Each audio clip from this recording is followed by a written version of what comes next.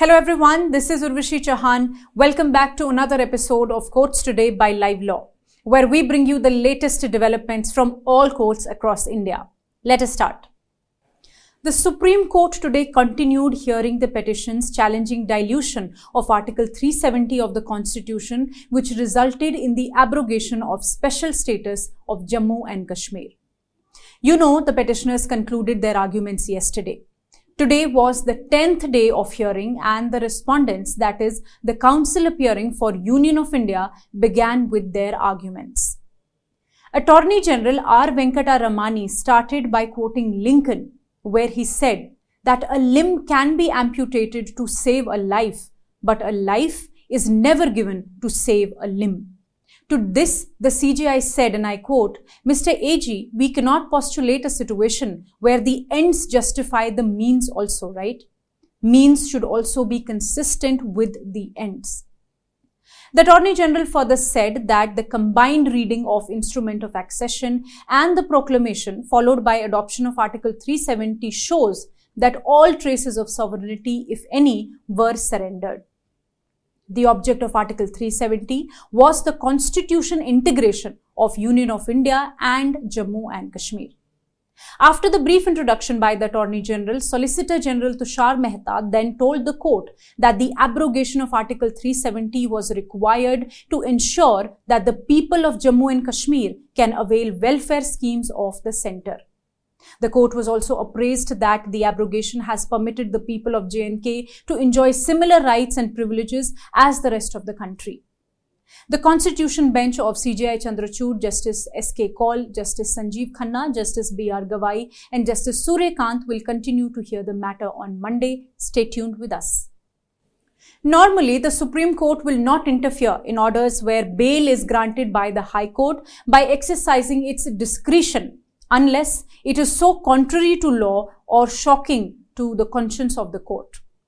A similar finding has been arrived at in the case of Jitendra Narayan, former Chief Secretary of the Union Territory of Andaman. Bail granted to Narayan was today affirmed by the Supreme Court. Jitendra Narayan is a 1990 batch IAS officer who, along with other government officials, has been accused of raping a 21-year-old woman.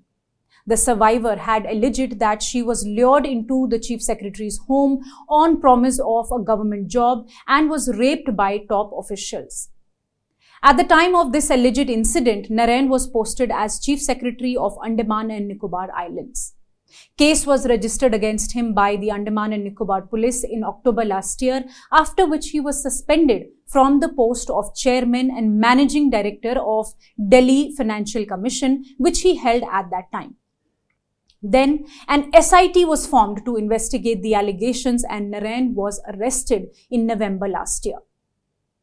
Earlier this year, in February, the Circuit Bench of the Calcutta High Court at Port Blair granted him bail after imposing certain conditions. Today, the Supreme Court bench of Justices Vikram Nath and Asanuddin Amanullah was hearing a batch of pleas for cancellation of the bail granted to him. The Supreme Court refused to cancel the bail and validated the High Court's decision to not deal with the respective arguments because it would affect the trial of the case. However, the Apex Court took into account certain apprehensions raised by the survivor and directed the Union Territory Administration to adequately deal with any complaint made by her. The Supreme Court bench, comprising Justices Hima Kohli and Justice Rajesh Bindal, has dismissed an appeal against a judgment of the Guwahati High Court, which rejected the claim of an appellant for release of unpaid salary from 2001 as an assistant teacher in Assam. In this case, the appellant claimed that she was appointed as an assistant teacher at Bengabari ME School based on an advertisement released by the competent authority in 1996. But the court noted that the appointment letter nowhere stated that appointment was in pursuance of any advertisement issued or that the candidates had undergone any selection process for the same. The court also found that the Director of Elementary Education, through an order of October 2001, had declared a series of appointments, including the appellants, as illegal and void, as all such appointments were made against non-existent posts.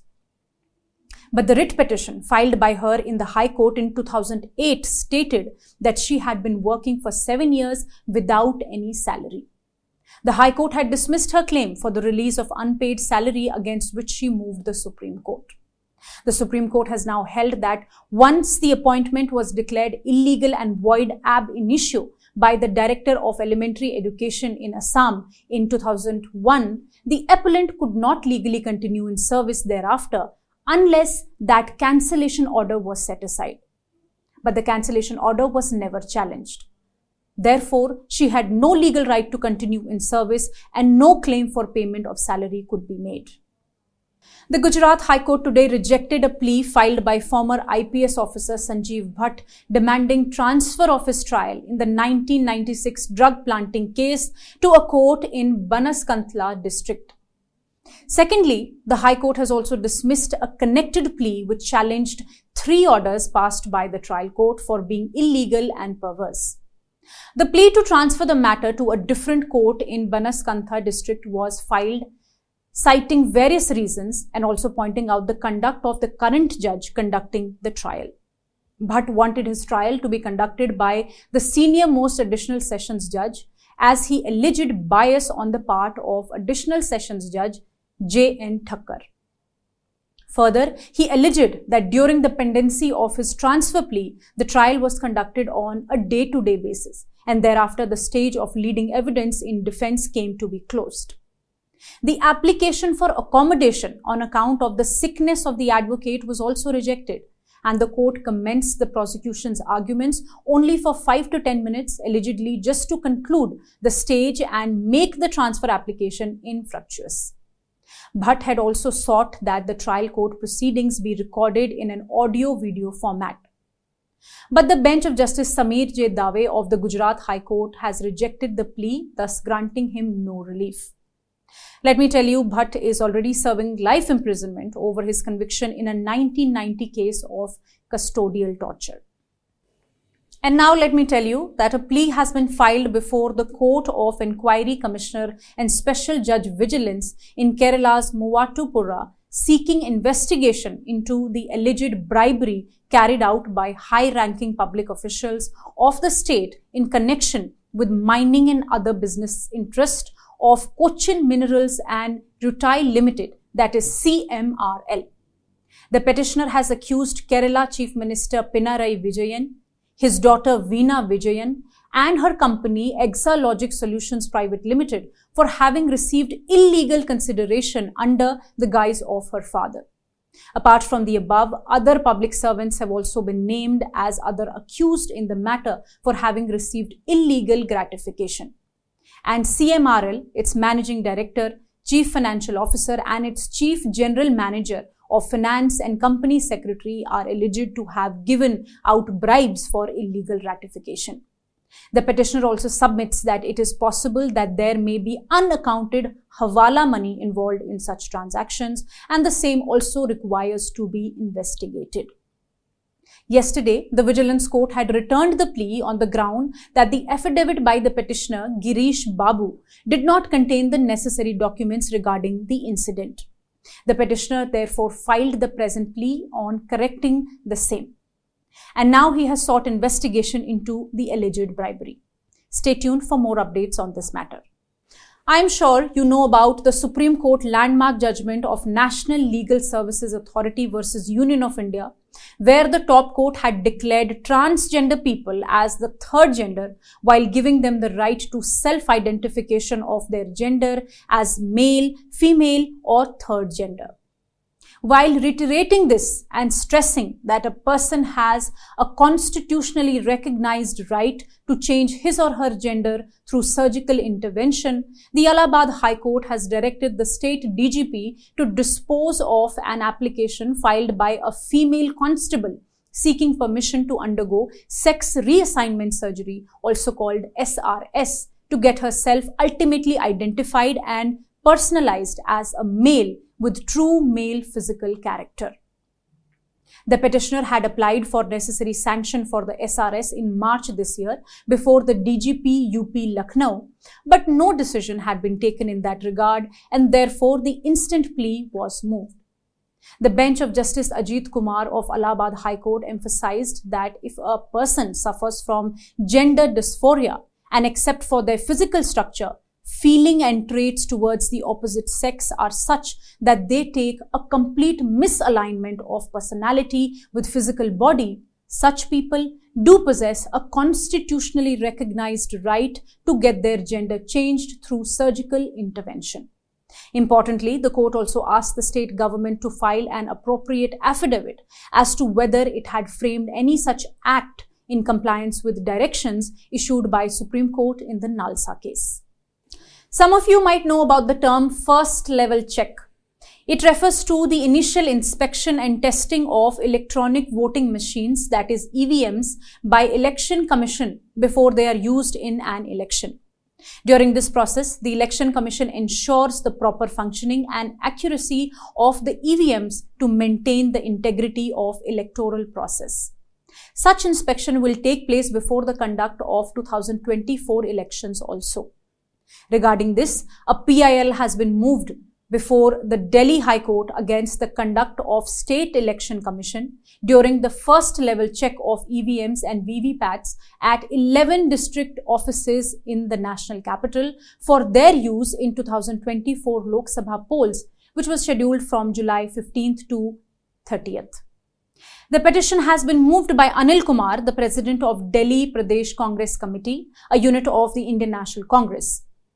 The PIL alleges that sufficient notice was not given to political parties before conduct of first level check and that EVM details were not provided despite asking, thus defeating the whole purpose of the practice. It adds that if the procedure itself is not transparent, how can the Election Commission of India ensure a free and fair election? The petition has therefore sought a direction upon the SEC to reconvene the first level check. A direction is also sought on the SEC to give sufficient notice regarding the said checking so that the representatives of political parties can participate in the process. And the last update for today is from Karnataka High Court. The court has dismissed a PIL filed by residents of HBR layout in Bengaluru who opposed the use of a residential property as a prayer hall. The petitioners had approached the court claiming a breach of provisions because a residential area was being utilized as a prayer hall, sometimes resulting in a significant gathering of people and causing disturbance to the residents. Upon reviewing the records, the court found that in a previous round of litigation, it was acknowledged that the respondent trust had constructed a building on the scheduled property for running a madarsa to educate underprivileged children and conduct prayers. The trust had not received permission to construct the building, but the court had permitted the trust to proceed with construction based on approved plans. During the hearing, a division bench of Chief Justice Prasanna B. Varale and Justice M.G.S. Kamal of Karnataka High Court took strong exception to the oral submission made by the counsel for the petitioner that offering prayers was a risk. The court noted that there was no specific prohibition or legal basis presented by the petitioners to prevent the use of a residential area for offering prayers, either by occupants or their guests. Despite repeated queries, the petitioners' counsel failed to demonstrate any such legal prohibition. Therefore, opining that the petition was filed on wholly erroneous impressions and assumptions, it was dismissed. Thank you for joining us. If you wish to know more details about the cases I mentioned here, you can visit our website at www.livelaw.in. Stay ahead with quick legal updates only on Live Law. Do not forget to like, share and subscribe and support us. You can also support us by donating through the thanks button at the bottom of our videos or consider becoming a member at just 89 rupees per month.